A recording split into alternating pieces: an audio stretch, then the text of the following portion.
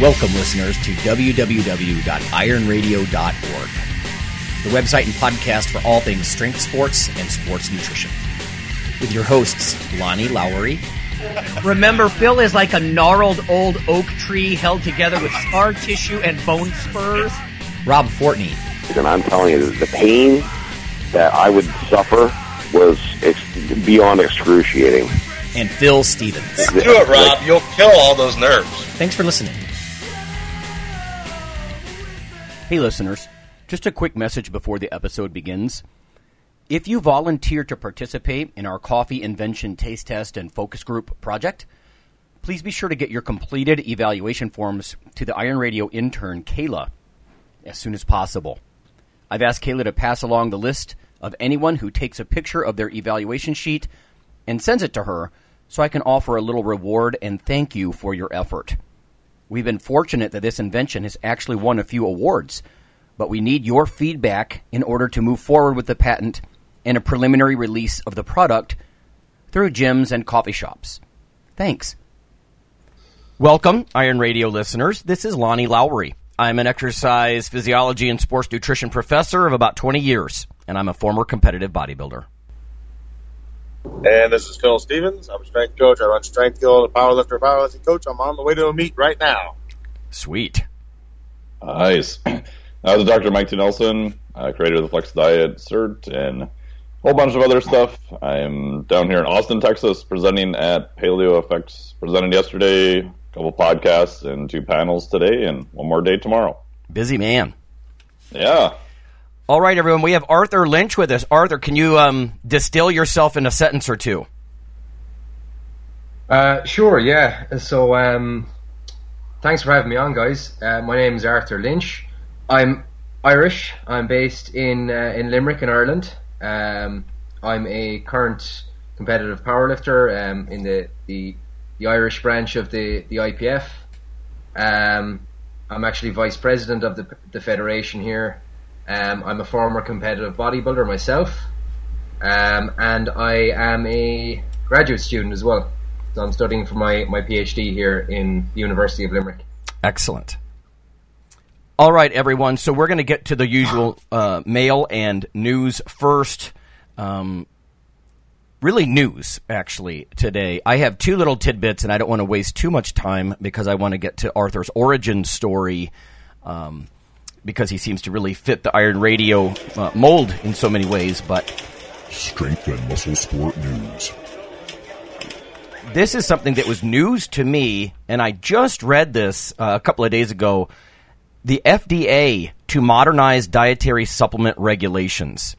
And actually, Arthur, it'd be interesting to hear some of the differences out of Ireland with this, right? My perception is that the U.S. is almost the Wild West in our liberal approach to allowing so many different kinds of dietary supplements. But that might change for the better or worse, depending on your opinion. So it says here, for the first time in 25 years, according to FDA Commissioner Scott Gottlieb, there's going to be some modifications in the way they enforce DSHEA, the Dietary Supplement Health Education Act, which was created all the way back in 94.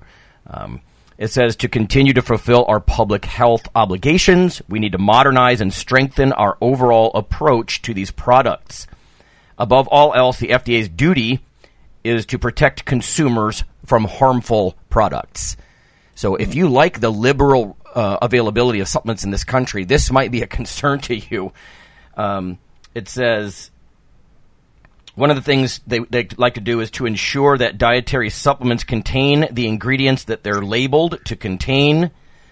So again, the first priority is protecting consumers from harm. Second is to ensure label compliance with what they claim to contain and nothing else. And it says a third priority is informed decision-making, whereby they want consumers and healthcare professionals to be able to make informed decisions on recommending, purchasing, and using dietary supplements.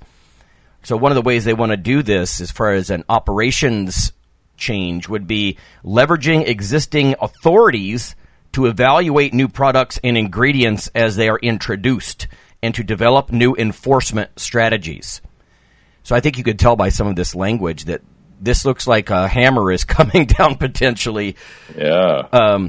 In the coming months, the FDA plans to provide additional details. So there it is. This is, by the way, from Food Technology Magazine, IFT.org. Wow, right? Because we've already had discussions on the show before about how it's not the complete Wild West that it used to be, like was portrayed in movies like Bigger, Stronger, Faster. You know, people are just capsulating stuff in their kitchen and laughing about how crude it is. Yeah. Or it's really not like that even now. But this makes it look like, I don't know. I suppose an uncharitable observer might say this is a power or money grab, right? Because if you have to go through some very expensive paperwork process submitting any new, innovation when it comes to dietary supplements, the FDA then has the power, more power than maybe now, to decide what comes to market and what doesn't. Or, from a financial side, they're going to make tens of thousands of dollars as you have to keep introducing, applications for new ingredients or formulations. Now, that's speculation on my behalf, right? So, I don't know. Yeah. It does make you wonder, though. I know they've been kind of pushing for more and more regulations, especially for new ingredients, and even in the past several years. It's been also very vague as to what exactly that means and what they're going to do also. Yeah. There's been quite a few differences sort of coming down the pike here from this Scott Gottlieb, the commissioner. So, Arthur, what about you? I mean, what is the status with dietary supplements in Ireland? Can you get most of what you want? Do you feel like there's a lot of restrictions? I'd say, well, like most things, Ireland is a little bit behind the US. So, I mean, if these regulations or this move towards tightening up the level of control around them is occurring now in the US, it's probably going to be a little bit further down the line before we see that here. I'd say probably, yeah, we can kind of get, whatever you want on the market. I'm not that well versed in it myself, but from my own perspective, one thing that is an area of concern for me and with people I work with is, so I would have a lot of clients and obviously myself competing in drug-tested powerlifting. So it's very important that, that they're not taking something that they could possibly fail a test for. And I'm a little bit skeptical sometimes of people who say, oh, I failed because of X dietary supplement. It's like, well, is that a cover-up, or is that, is that something you were using to mask the stuff that you were actually taking? But there is actually some research to suggest that a lot of supplements don't necessarily only contain what they have listed in their ingredients.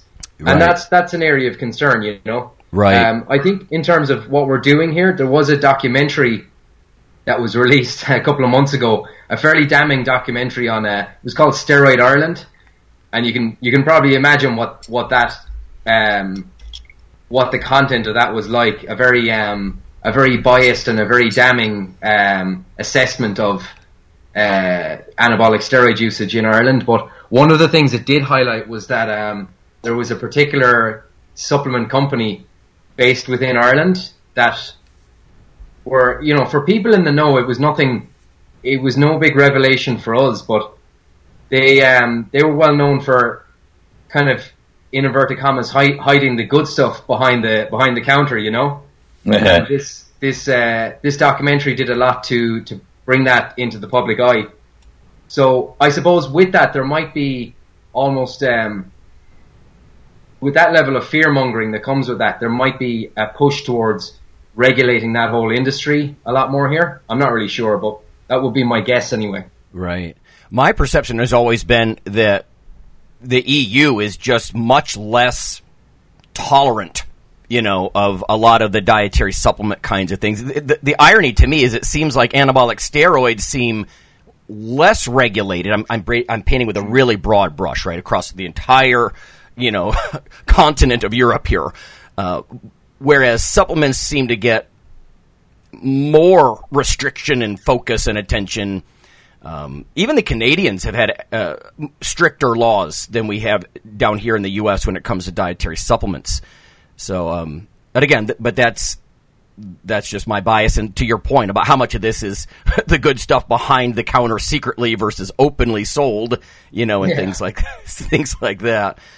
Here, of course, we have if listeners aren't familiar, we have collegiate series from a couple of different dietary supplement companies, the bigger ones, and that's partly the point, is that they don't contain anything that's going to make you test positive. If you buy a protein powder or a weight gainer, it's not going to have a little extra clenbuterol or something in there.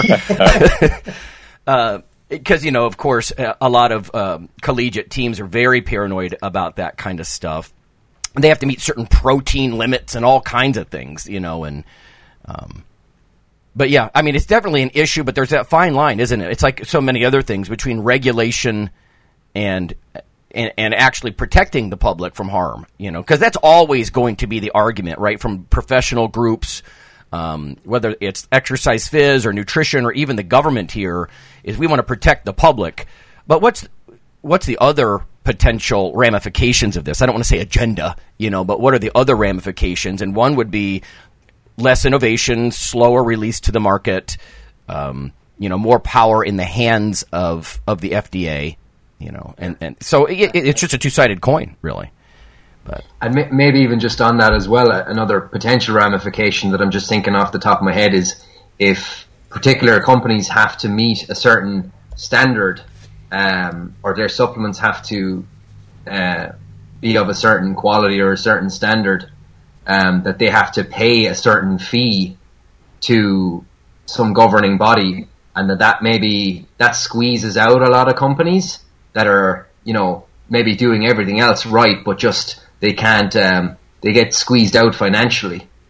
Yes, no, exactly. The big companies are going to be favored with a lot of these regulations, right? Let's say, for example, it costs $10,000 to submit a new ingredient or a new product formulation, or let's say it's $100,000 US dollars. Then the big companies can do that. The smaller companies cannot. And so, does that favor monopolies and stuff like that? Yeah, there's a lot of things that could come out of this. Phil, I know you're driving there, but do you have a natural lifters that are concerned with dietary supplements and that kind of stuff, or is it just not an issue with the way you guys roll? We want the good stuff behind the counter. No. In general, some of my high school and collegiate people, yeah, of course. So, and anybody in USAW. I mean, USAW has come down hard now. So, I mean, they can test you anytime, anywhere. So, once you are, you don't even have to be high level. Just once you register with that USAW card, you are able to be tested. Not saying they're going to do it, but wow. So yeah, we definitely have to keep an eye on it for sure. Yeah. Do you think your people will be ticked off if there's more regulations, or you think it's like, listen, we're going to get our creatine and protein regardless, or fish oils, and that's all we care about? I can't see them. A lot of the stuff we use is just pretty basic, and like you said, creatine and protein, and I don't see much coming of that, Yeah. My guess is this is geared at things like Kratom and things like that have become quite popular as of late. Yeah. Well, yeah, Mike, you and I both, we have worked with dietary supplement companies and just rolled our eyes, right? Like so much of the dose, not just the ingredient, but the doses of them in a bottle is based so much on price point of what they can sell the bottle for. It's not always the most efficacious dosage, of different things. And yeah, so, I mean, you can't have complete lack of regulation, but then too much regulation, like I said, could, pinch out the little guy or limit innovation. It'll be interesting to see where this goes. Yeah, I would just love to see, instead of trying to pass more regulation and make it more confusing, just be like, hey, you have to disclose everything that's on the label. No, you shouldn't be able to copy someone else's formula per se, which I know that gets messy and into patents and, what is open, what is not. And then at very minimum, how about actual enforcement of what you say is on the label is actually in the freaking bottle? Yeah. Because I think that's what a lot of the questions come down to. And if you have consumers that don't trust even the label claims, it's like, oh, you're kind of screwed for starters. And we have enough legislation and regulation on that already. We just don't, the FDA doesn't have the manpower or desire right now to enforce any of that, really. Yeah, that's definitely my bias as well. I would like to see resources if they're going to pump money into this. It's not more aggressive ways to bust little companies, but rather quick information turnaround so they can meet this. What is it? This second one, I think it was, which was so health authorities and even consumers, they can make more educated decisions, sort of thing. But okay. I have one last little thing here. Just I want to fire off quickly. It's fairly brief, and then we'll get to Arthur's origin story.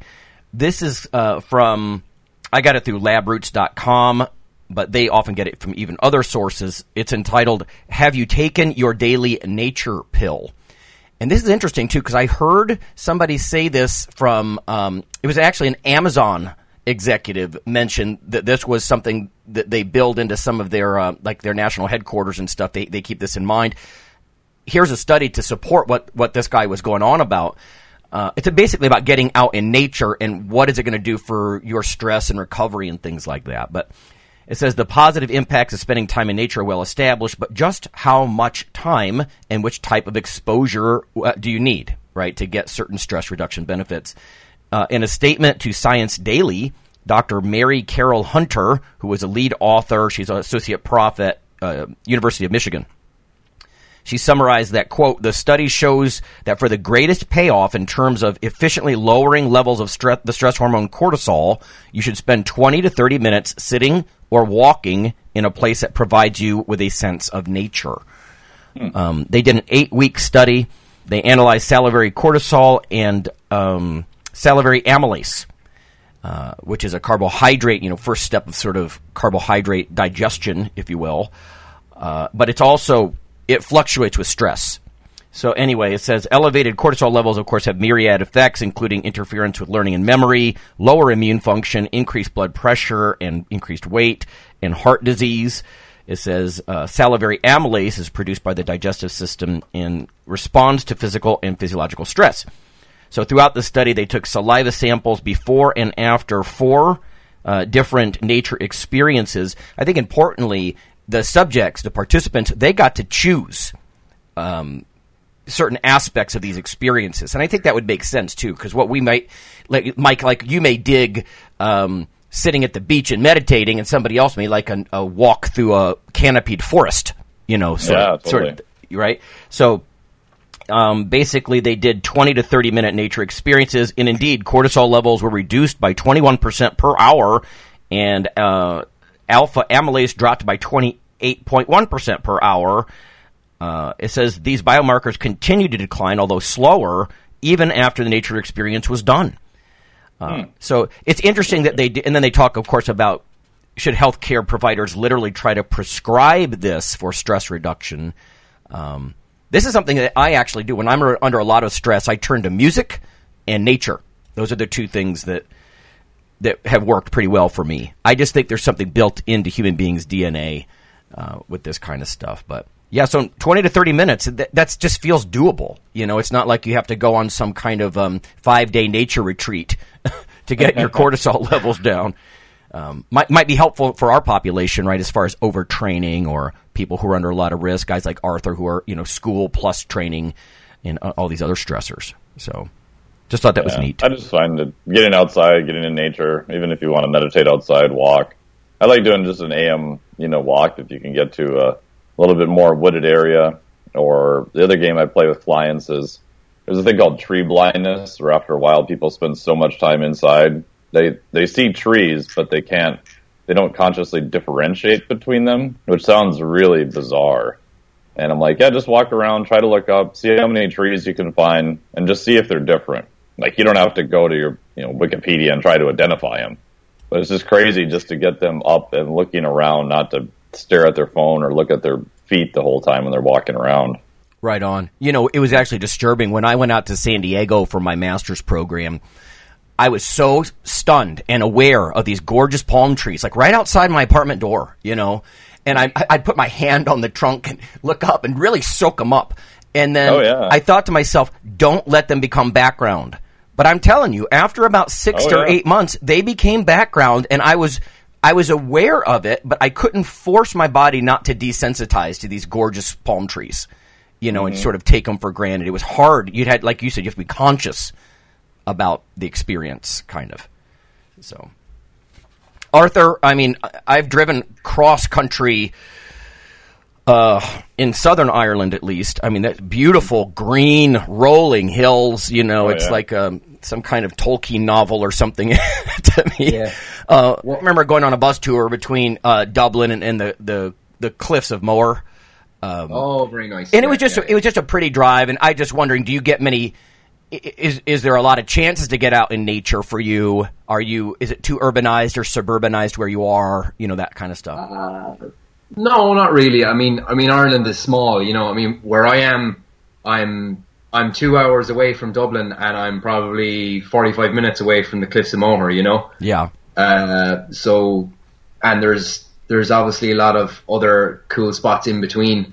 I mean, Ireland is a fairly sparsely populated country with a huge agriculture is massive here. So I mean, there's lots of greenery and lots of really cool, I suppose, natural landscape here. Mm-hmm. But yeah, kind of to your point there about when you were on your master's program, you are inclined to sort of take it for granted a little bit when it's there and it's around you the entire time. I really don't get enough of it. Do you purposely try to get out in it to help you recover? Yeah, honestly, not as much as I should.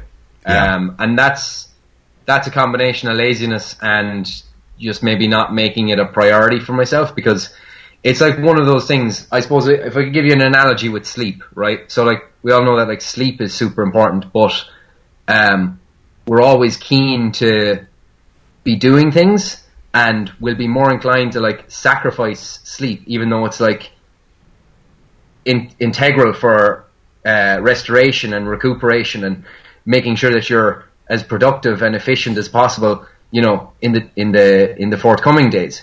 So it's kind of like that, where you'll be like, I don't probably need that. I can skimp on that getting out more because I've got stuff to do. If that kind of makes sense. Yeah, no, it does. I mean, in a sense, better. That doesn't mean you're gonna go do it. Yeah, yeah, that kind of idea. Well, right.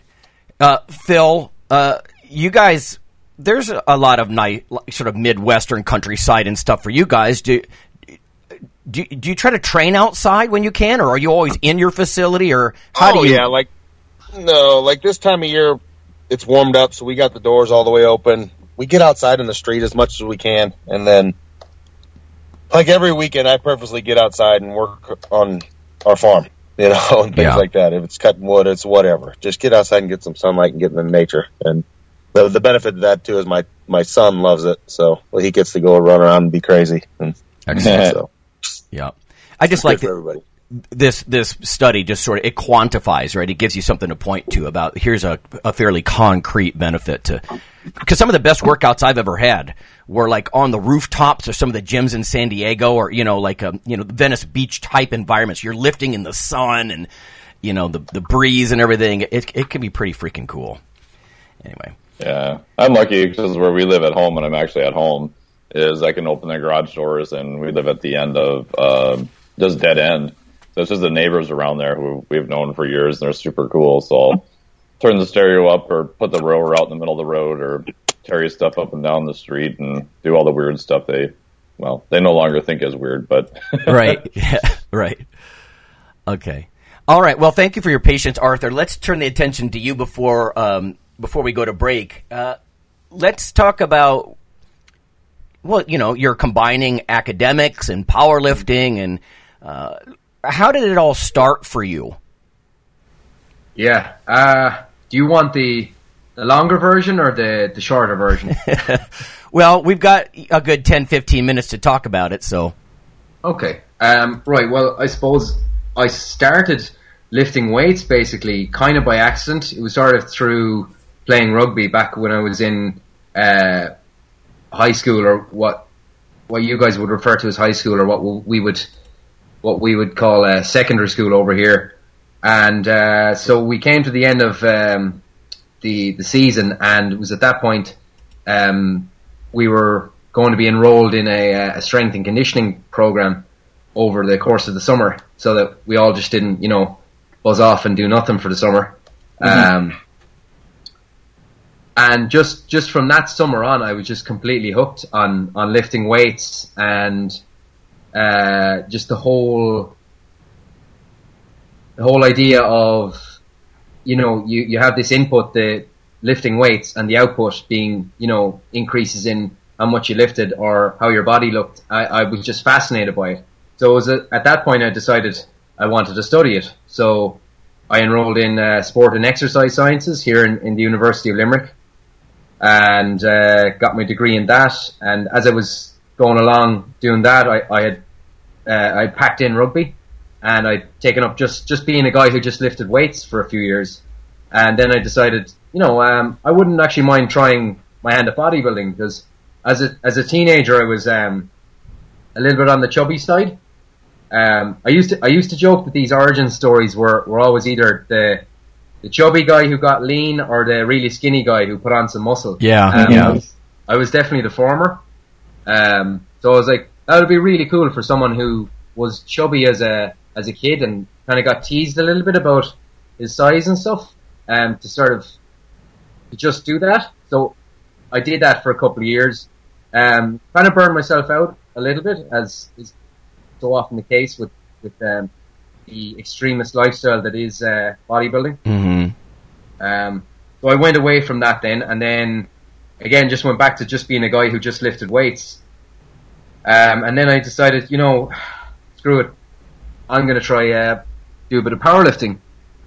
And and then didn't look back from there on. And so I've been powerlifting 5-6 years now. I've got into coaching out of the gym I work in here in Limerick, City Gym Limerick. I offer online coaching services through Sigma Nutrition. I know Mike is familiar with that company. He's been on the podcast with Danny before. Well, Danny, I said hi. He's the man. Yeah. And then on the academic side, so when I finished my degree, I really didn't feel, because sport and exercise science is a very generalist degree, so you get introduced to a lot of different areas, but you're obviously not specialist in them at all. And even at that stage, I had the foresight to know that I wasn't really up to scratch in terms of my abilities as a thinker, and that my knowledge base wasn't where I wanted it to be. So I made it my business to enroll in a PhD program. I initially applied for it the year I was graduating from my undergraduate degree, and I missed out on it. So I went away and worked for a year, and then I applied for it again and got it the second time. And so here I am now. So that's basically it, yeah. So what's the academic specialty as far as what are the profs researching, or what's your real focus as far as the specialty goes? Right. So it has changed, and you're probably going to laugh when you hear about how different it is now to when I started out. So initially we were supposed to look at an augmentation of the adaptations to resistance exercise using a protein and a fish oil based supplement. And about a year into the PhD, so as in myself and my supervisors, we kind of we mutually came to the conclusion that there wasn't really anything there, because the evidence base for it was very thin, and then there was some research that was actually published subsequent to my enrolling in the program that flat out refuted it. So we're like, right, it's not ethical for us to continue this route. So then I was looking down the route of HMB, and HMB is a tricky one because it has a very tainted reputation, and rightly so, because of some I'm just going to say it's some fabricated work in that area. So there was always that kind of hesitation on that part, but some of the research that was there, depending on what population you were looking at, was was kind of promising, but I just wasn't confident enough in it. But at the same time, I was happy enough to pursue that if it meant that I could replicate a similar design to the infamous Wilson papers, the infamous Jacob Wilson papers, and find nothing, because I think that would be a useful finding. But just between sort of some logistical constraints, and my supervisors weren't overly keen on my rationale for the design, we eventually scrapped it. Then simultaneously along with that, I had been sort of flirting with some muscle testing sort of research. So I would use like isokinetic dynamometry, isometric dynamometry, and then I was looking at using an isometric squat test. And I had completed a study a few years back on the reliability of an isometric squat test. So when the HMB thing sort of fell apart, I just decided I was going to go full on into that. So right now what I'm looking at is I'm looking at the sensitivity of the measure. So like thinking more along the practical application of it. If you have this test that can tell you, your force output in a particular position in the squat, that's great. But if you do a training program and you come back and because of the error of the measurement or whatever it might be, that you just don't see any change in it, well then there's probably no real grounds for using it, on a purely on a pragmatic basis. So this current study that I'm looking at right now, we're testing subjects pre-training on the isometric along with a 1 rep max squat, giving them a 6-week training program, and then we're going to retest them at the end of it. They're not naive subjects, but they'd be sort of in the recreationally trained category. So we're confident that there's good scope that we would see improvements in the 1RM, so in the 1 rep max. So given that, we want to know is what's the change in the isometric peak force, and if we find that it's not sensitive, well then we probably wouldn't pursue this measure, and we would probably recommend that people just keep using 1 rep max. We're not looking at it from the point of view of replacing a 1 rep max. Obviously that would be silly, but there's certain things that you can get from the isometric test that you can't get from a 1 rep max, and it's sort of less sensitive to the skill demand of the 1 rep max as well. So it might be a nice complementary measure, if that makes sense. Yeah, it does. Yeah, very cool. I like to ask that question of guys like yourself, partly because, I mean, it sounds to me like you're exploring everything from more, measurement to nutrition, kind of a broad base. And again, so much of it depends on your advisor and whatnot. But I like to ask that question because I like to get a feel. Are you an oddball? Is your interest in strength and muscle mass unusual? Are you surrounded by essentially a bunch of people studying mitochondrial biogenesis and endurance training and and all that kind of thing? Lonnie, I'm an oddball in every room I walk into. Nothing wrong with that. But particularly, even so, I mean, when I'm in the gym, I'm an oddball because I'm a guy who's involved in academics, and when I'm in the academic setting, I'm an oddball because I'm a guy who lifts weights for the sake of lifting weights. Right, right. I totally get it. Yeah. Okay. We are going to go to break, everyone, and then we're going to explore something that we haven't yet touched on with Arthur, which is he's a podcaster, so like we are, and we're just going to sort of touch base about some of the good, bad, and ugly in strength and fitness podcasting, maybe how it differs in Ireland versus the U.S., or is it so global it doesn't matter, that sort of thing. So we'll be back in just a moment. Hey listeners, this is Dr. Lonnie Lowry. If you've ever had anyone critique you on your protein intake as part of your weightlifting lifestyle, oh, you poor meathead, all that extra protein is going to rot your kidneys or weaken your bones or dehydrate you or give you gout or who knows what. There is a book available. You could simply Google CRC Press and Lowry, and what I've done is reach out to experts all over the world and create a book, a single compendium that you can hold up and say, this is why I consume extra protein. This can be very valuable when you're being quote-unquote educated by various professionals on the topic. There's an enormous amount of literature in this book on the safety, the effectiveness, how protein works in cells, the history of protein and weight trainers, much more. So again, please check out CRC Press and Protein and Lowry. You can just Google that. And I do, full disclosure, I do make a small single-digit royalty on the book, but that's not why I did it. I did it so we can all have something, our particular population, to both defend what we do and to inform our nutrition and our eating. Thanks.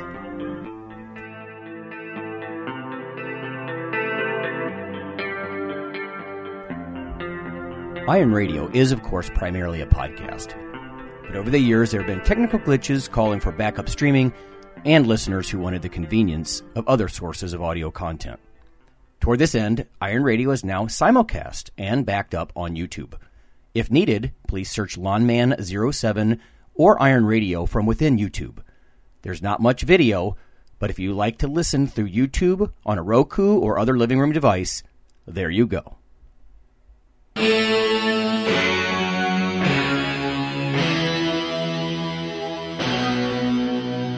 Like your weekly fix of Iron Radio? In addition to being a popular institute on iTunes, we are also on email. Simply go to www.ironradio.org and sign up for the voluntary email. You'll get a once per week email, no more. That's little more than the show notes and a link to the audio. So go for it.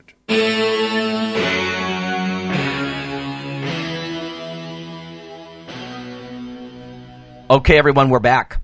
It's Mike and Lonnie, and it's Arthur Lynch, and we are going to talk about strength and fitness podcasting, the good, the bad, the ugly, maybe regional differences in powerlifting or bodybuilding, that sort of thing. So my first question for you, Arthur, is let's just explore that good, bad, ugly concept. In your estimation, since you've been podcasting, and maybe you could even fill us in on how long you've been doing this and why. But, what's good about podcasting? What drew you to it? And, what kind of benefit does it provide to our community? Yeah. Well, I'll just answer that first question initially. So compared to you guys, I'm still a relative newbie. So I've been podcasting for about 2 years now. Mm-hmm. And how it all started for me was actually by accident. So it was, what was it, 2017? Yeah, so we were coming up to our Irish Powerlifting National Championships, and myself and a buddy of mine, we were really excited about the event, so we wanted to promote it a little bit more. So I was talking to Danny Lennon from Sigma Nutrition at the time, and he actually had a sort of a side project which was a powerlifting based podcast, and I said to him, if we did this preview of our national championships, would you be happy to host it on the Sigma Powerlifting podcast? And he kind of said that he thought it would be probably more appropriate if we did it as our own sort of once-off thing. And that's sort of what we intended to do with it. And that's exactly what we did. But the thing was that it got an extraordinary amount of positive feedback, to the point that myself and my co-host, we decided to keep it going. And we just said, we'll just see if we can have a bit of fun with it. There was no we had no real objective as such. It was just, let's just talk about things related to powerlifting, maybe get some guests on who can give us some more information on various different topics, and just run with it, really. And here we are 2 years later, we're still at it. We have about 60 episodes now, so reasonably consistent with the uploads.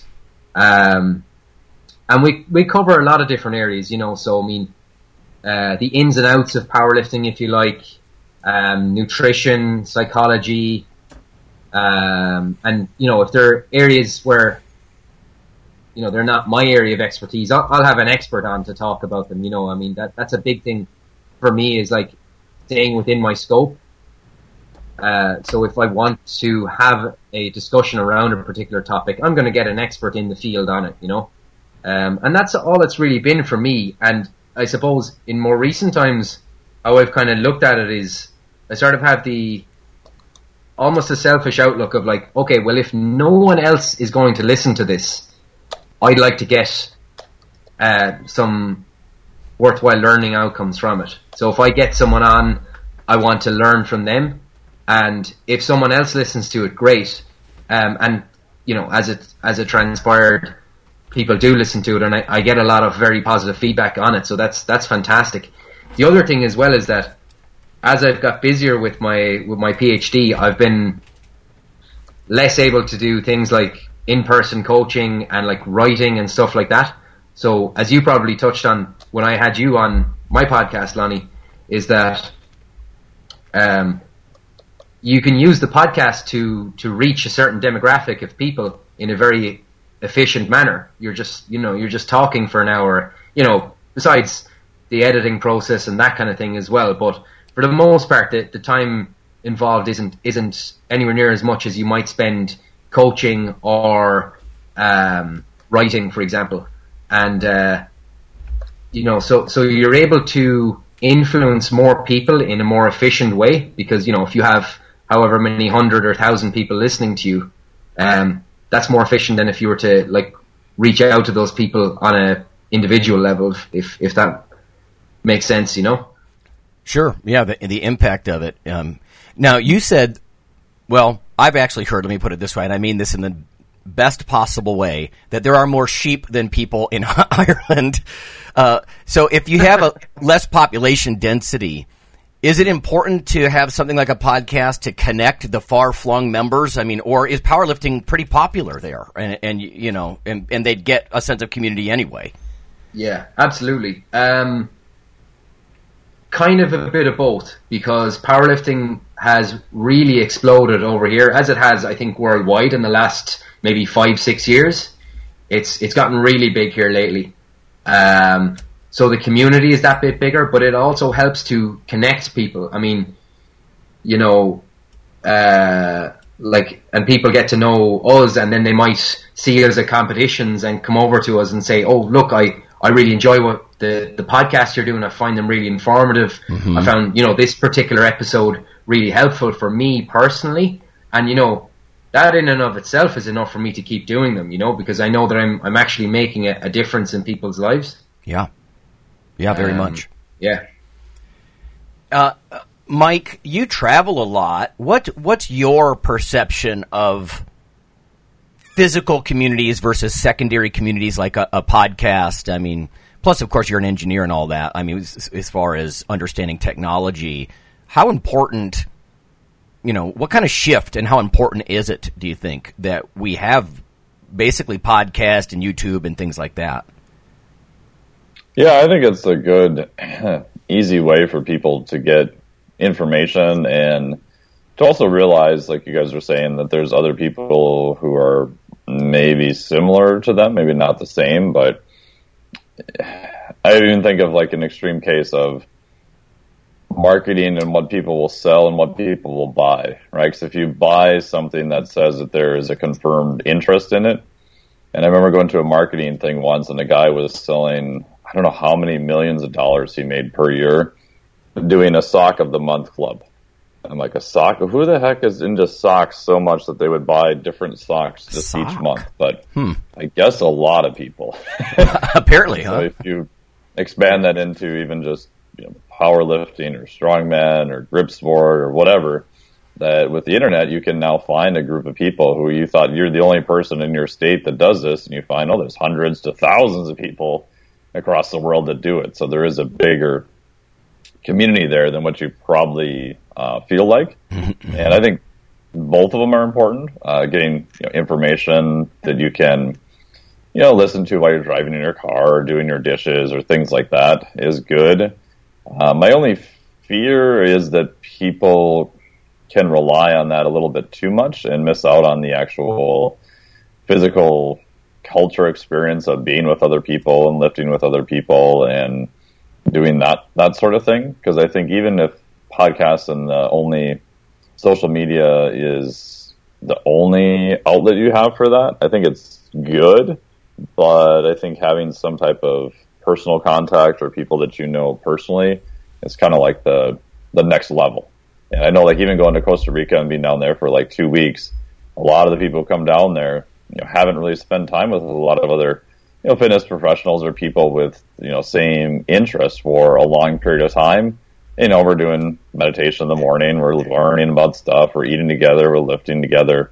And that's like a huge experience for a lot of people. And even myself every year is a reminder of, oh yeah, this is kind of what it feels like, and just to be around other people at the same time. Right. No, that makes sense. There's definitely pros and cons to the whole, I mean, if you include podcasts as part of social media, but the whole social media aspect of it's like mortar for the community, but I'm not sure it's the bricks, And to your point, I mean, there's a real financial cost to drive or fly somewhere and have a physical one-on-one experience. I like how podcasts, they can kind of draw out, kind of like to the conversation with you, Arthur, about if you're an oddball, if you're this egghead / meathead, you probably are in a bit of a minority, and it's a way for you to find like-minded people and realize that there's nothing wrong with your uncommon nature, and that sort of thing. So it can be reinforcing, I guess. Okay, but the next question I have for you, Arthur, is what about the bad? Is there anything bad in fitness podcasting, or have you heard bad, like strength or power or bodybuilding podcasts, or what's your thought about the dark side here? Yeah, so I'm probably not in the best position to answer this, because I tend to sort of shield myself away from anything I think might be not good information, just because I just don't want to put that stress upon myself of like knowing that is out there. It's almost like bury my head in the sand and just pretend it doesn't exist a lot of the time. But the reality is that it very much does. So there's some like all walks of life, there's good and bad. So there's some fantastic podcasts to put out great information that's science backed and it's evidence based and it's rationally thought out, and the claims they're making are much more reasoned, and not sensationalist. And there's the complete opposite then as well. So there's podcasts with bad ideas that are, maybe pushing, just flat out incorrect information, stuff that might potentially be actively harmful. They're pushing shady products. It's a problem. And, like we're in our own sort of preaching to the choir here, talking about this ourselves, but it's for the person who doesn't have that critical thinking framework or doesn't have the necessary skill set to be able to say, I'm able to detect that that's a nonsense claim or that's not correct. They're the people I would sort of worry about more. And actually something I was just thinking about there, when you're talking about the in-person experience, from your guys' perspective, do you find that the fact that there are so many podcasts now and that people have made so many appearances on different podcasts that actually hurts things like seminar sales and stuff, because people have heard the person so much already and they're like, oh, well, I've already got all this free content from them offline. What else would I learn paying $100 or $150 to go and hear them talk about the same thing? That's an interesting question, Arthur. Joey Antonio, Dr. Jose Antonio, when we started Iron Radio, he made a comment about, well, if you're going to do something like that, it's got to be free. I mean, people won't pay for, they're spoiled or entitled or whatever, and they won't pay. And that has crossed my mind before, and I'm sure it has Mike too. And Mike does a lot of traveling to seminars and stuff. I mean, and we give away a lot of stuff for free. What we don't do is give individual assessments and training programs and advice, and we get asked that regularly. So that's where we draw the line, I think. But yeah, what do you think, Mike? I mean, I've had to go through that again and just determine what boundaries I'm going to do, because I put up a thing on Facebook a while ago that I basically just canned like 1,400 emails I've been trying to get to and back and forth for several months, and I'm just like, nope, I'm not getting back to them. And then I said, okay, here's the deal. Here's my office hours, so I have 2 hours a week I donate. People can literally call, and I'll talk to them and answer any questions they want. But they have to call. They have to call during a specific time. They can't leave a voicemail, and I'm not going to get back to them per se. They can send an email, and I'll get back to their email during those times only. And again, these are all for paying clients, things of that nature. Okay. If they want free info, right, they can listen to this podcast. They can listen to a bunch of other podcasts I've done. I put out a newsletter almost every day, so 5 to 6 days a week. That's free. I've got tons of articles, guest articles, other places. They can get that for free. So, but after that, if you want to pick my brain for an hour, then it's going to cost you money. Yeah. So just trying to be very clear of what is kind of those lines. And it's crazy because you'll still get some people who still complain. Well, you should do this or that. It's like, well, no other industry puts out in general as an industry this amount of free information. I would never think of calling my attorney and be like, hey, I got a couple of questions. It's just a half hour. Like, all right, make an appointment, and they're, of course, going to charge me. No doubt. No doubt. Yeah. Yeah, Phil says that often. In fact, I spoke to an attorney, and I quite like her. She's helping with the patent stuff that we're doing with the coffee invention. And she's like, yeah, any questions, let me know. And then later I see in other communications that, she's getting like up to $1,500 per question from the university, and I'm like, whoa. Now, don't get me wrong. You're talking about somebody who's a lawyer and an engineer. I mean, if somebody deserves it, it's her. But and it's not unreasonable to charge, like you say, a professional person. But yeah, Phil will always say that too. Like, put me on a program. Tell me what to eat. Yeah. Wow. I guess the answer to that is just no, bud. It's got to be no. Otherwise, we devaluate ourselves. Yeah, and we all know that those are not easy questions to answer. Someone sends an email and they're like, well, how many mackerels should I eat?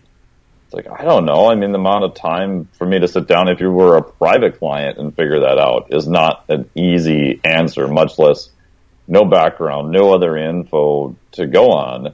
And then even when I followed up with some people with free advice, the odds of them actually doing it, so am I actually making a difference in people's lives? Yeah. Yeah, most people didn't follow up with it. And I don't think it's a conscious thing per se. It's a unconscious value associated with the information, so and even in like newsletters, I tend to only do more soft teaching and not a lot of hard teaching. So it's like, hey, intervals are great for this or that. Here's the mechanism. Here's the actual study, but I'm not going to write out an exact program of how they would implement it because there's just too many variables. And then all you get is an inbox full of like 1,800 questions of, well, I can't do my sprints on Tuesday morning, so what should I do instead? And it's just never ending. Yeah. It's sort of to Arthur's point about, can people smell a bozo? Can they ask the right questions? I mean, all we're doing really is saying, here's some resources or here's some conversation and facts and whatnot.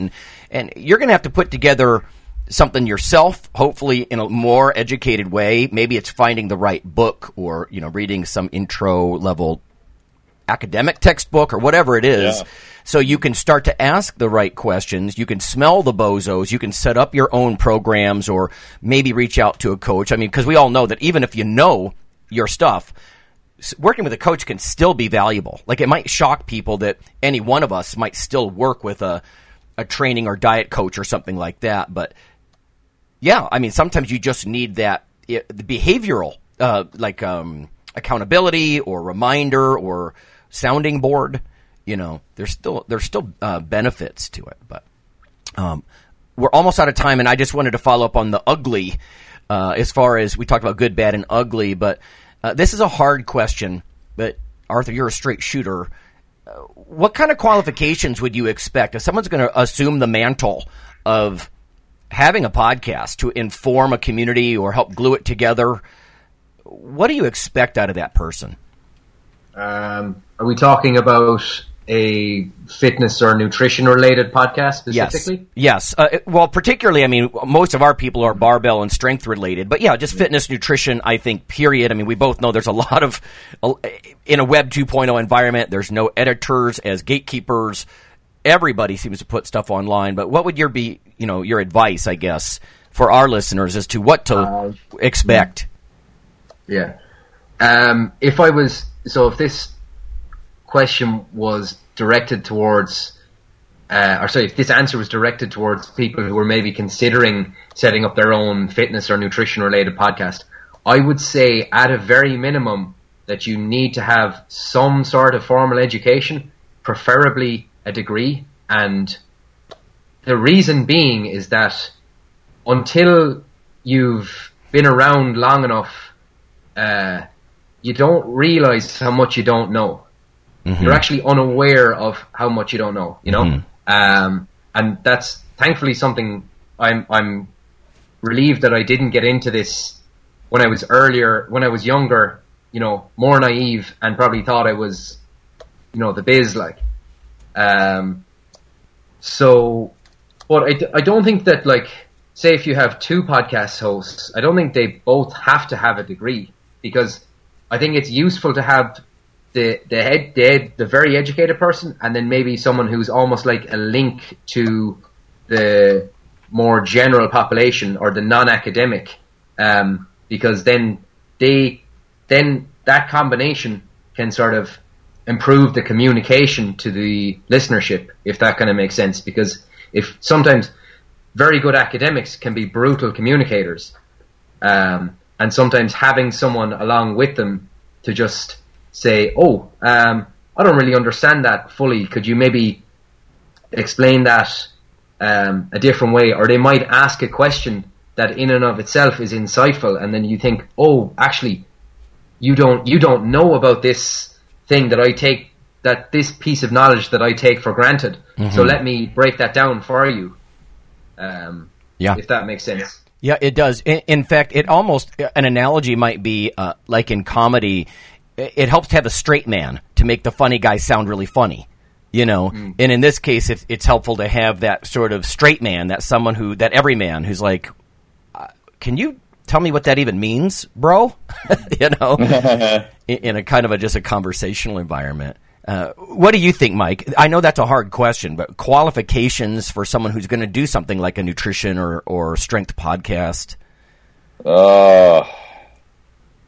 I don't know. I know it's hard. You could argue either way. And yeah. I always just like that people are just very clear of what their background is. I mean, I don't have any problem if someone says, hey, I've been a strength coach for 15 years. I may not have a lot of formal education, but in my experience, here's what I've seen. Or same thing with, nutrition or whatever. Or if you're more on the academic side, hey, this is what the research says on this. What I don't like is people who have a lot of experience and then kind of try to do research, but kind of mess it up, and even vice versa. There's some stuff I'm like, ask me about Olympic weightlifting, I have no freaking idea. Yeah. I mean, I know basics, but I don't coach Olympic weightlifting. I don't even really coach a lot of people with form stuff per se in person. I do some, but you definitely don't want me as your day-to-day coach in the gym. It's it's going to be way too technical, probably pretty boring, and not really super motivating. Yeah. It's a good question to ask is the person willing to say, I don't know about that one. Or, I would always say, even in the classroom when I taught strength and conditioning at the university, I'd say, listen, I'll talk about histology or muscle architecture or neuromuscular adaptations, but I'm not going to be the person you're going to be asking about your hip hinge and and in what order or sequence you should be trying to fire things in these cues. I'm not a coach, right? I'm a nutritionist, guys. I don't know or an exercise physiologist. And yeah, you have to be, if someone's willing to say, I don't know about that, that's actually gives credibility in my mind. Because I think that a person who's lower on the spectrum, maybe, of either experiential or academic education, they're going to be much less likely to say, wow, I don't know that. Let me look that up for you. Kind of thing. I might add one little bit to what I was saying. So I think the answer I gave was maybe more for the, like, say someone who wanted to do like a nutrition podcast or a sports psychology podcast, something where like you can actually go to school for that. Yeah. I think if it was like specifically a powerlifting or specifically a bodybuilding podcast, obviously you wouldn't need that level of formal education, but you would need to, I would say, have a certain amount of experience built up. I don't know if that's like 5 years, 10 years, but you need to have a certain amount of skin in the game. And because otherwise you don't know what you might say. And I'm somewhat hesitant sometimes with like the guy who's just purely experienced, because I'm like, did you get to where you are because of what you do or in spite of what you do? Yeah. So yeah, that'll be kind of my thoughts on that. Yeah, I a little bit of both. Sometimes it's fun to talk about people. What's your competition cred, or so like to both your guys' points. When listeners get the spiel, they can get it from different angles, and the person's not trying to be all things to all people. We've had that discussion on the show before. Someone who's, they seem to be an expert in nutrition and in, powerlifting coaching. And, look, they're a massotherapist and a kinesiologist. And they're 19 years old. Right. Like Arthur said, no skin in the game. Like, you're 19, you've got maybe, you're barely an adult. Right? So, not enough skin in the game. Bud. Yeah. And with the skin in the game, I look at, do people pay them for the service that they're doing? If they don't, I get kind of nervous. If you're doing hands-on work or whatever it is, in addition to nutrition or whatever else, do people pay you for that skill? If they don't, I get kind of nervous, Yeah. Yeah. And again, that's that, Web 2.0 environment where people are so eager.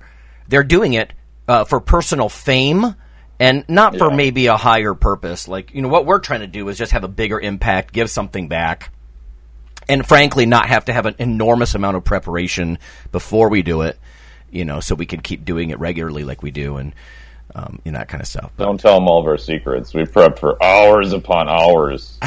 Right. Right. On a Friday night, instead of going out, we all sit around together and practice a full show.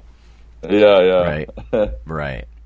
Yeah, I think there's something to be said about partly like how Arthur, how you do it, like where you just kind of shoot the shit with a buddy, and we do a bit of that too. People will give us feedback regularly. I just heard again 2 days ago, can you just do more of the Shop Talk episodes? There's really something to be said. And I have to actually watch it. I don't launch into a lecture. I know I do that, right? And I'm partly sorry for that. But sometimes the Shop Talk is the most fun, and that's all somebody wants. They want light conversation on their commute to work, kind of thing. It could be a good thing. Yeah. Okay. Any final thoughts, Arthur? Maybe whether about podcasting or more specifics about how they find yours. I really like the cross-pollinating with quality podcast here. Absolutely. The only thing I might add, because it was something I looked up before coming on air, because I wasn't entirely sure what direction we were going with this, but just like the explosion of podcasting in general in the last couple of years has just been astounding. So I actually got some figures online, and as of 2019, there are 2 million podcasts indexed by Google. Wow. Which is unbelievable. Yeah. And in 2018, there was a podcast trends report. So they did a massive survey of like over 1,000 people. 76.8% of responders listen to podcasts for greater than 7 hours a week. 61.2% spend more time listening to podcasts than watching TV. And 48.8% of responders of this particular survey purchased an item having heard it advertised on a podcast. So I think that those are some interesting statistics, yeah. Oh, yeah. Yeah, the data I have are definitely older than that, but I've heard some things like podcast listeners are more loyal and trusting than someone who just watches YouTube, because, you know, you kind of flitter around on YouTube. You know, maybe there's a little bit less community for a lot of online stuff compared to podcasts, but I didn't realize it had exploded to such an extent. My goodness. Yeah. Can I also say as well, just before you close out, Lonnie, how honoured I am to be on this show, because this is actually the first podcast I ever listened to. I didn't even really know what a podcast was until I found you guys, and I'm just incredibly grateful to you guys for inviting me on. It's almost like a dream come true. Yeah, well, thanks for that. We're just a bunch of goofballs, just like you and your buddies, you know. And we need to cross pollinate. I'm glad that you're coming on, because you're proof positive that, you know, there is that sort of egghead, meathead listenership. I think if anybody was just an academic or just a meathead, they'd get bored with us pretty fast. But people like you actually exist, so I'm pointing to you as proof. So an end of one example, right? Yeah. So just one more time, the name of your podcast, and can they get it through iTunes or? Oh, no problem. Yes. So the name of my podcast. So we were initially called the No Lift Powerlifting Podcast, but we're a lot more broad in the topics that we cover now. So it's actually just called the No Lift Podcast, and you can find us on iTunes, SoundCloud, and Spotify. Okay. Good stuff. Yeah. Well, nice. Good stuff. Yeah, for sure.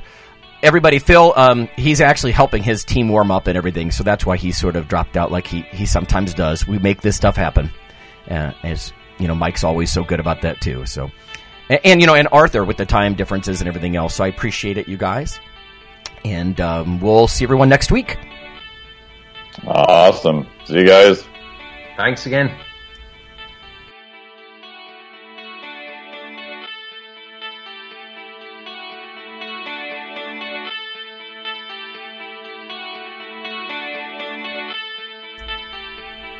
Hey listeners, have you seen the store at ironradio.org?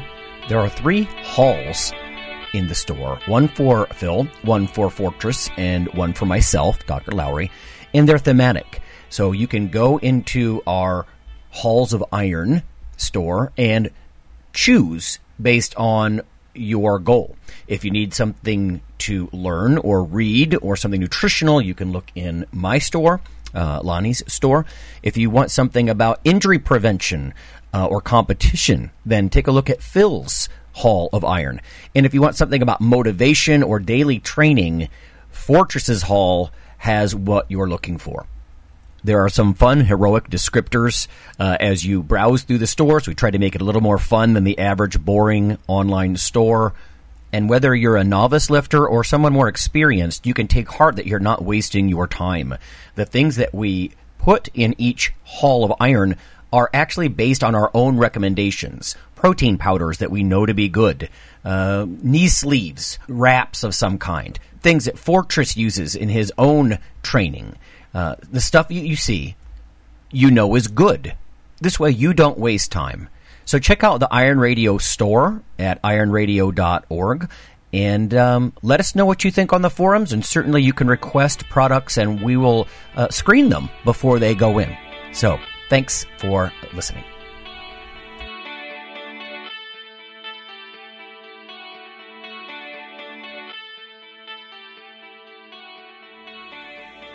Iron Radio is accepting donations.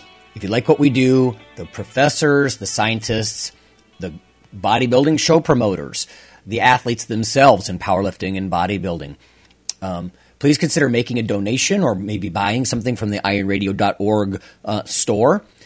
We also are accepting supporting members. So for $4 a month, which is frankly less than the bank sneaks out of your account in fees, you can step up and support a form of sort of public radio for the bodybuilding and powerlifting and strength community. The Iron Radio podcast and all of the audio on ironradio.org is for informational purposes only. If you're interested in starting a diet or exercise program, it's important to check with your physician. Also seek the help of registered dietitians, athletic trainers, and qualified exercise physiologists in order to make the progress that you need.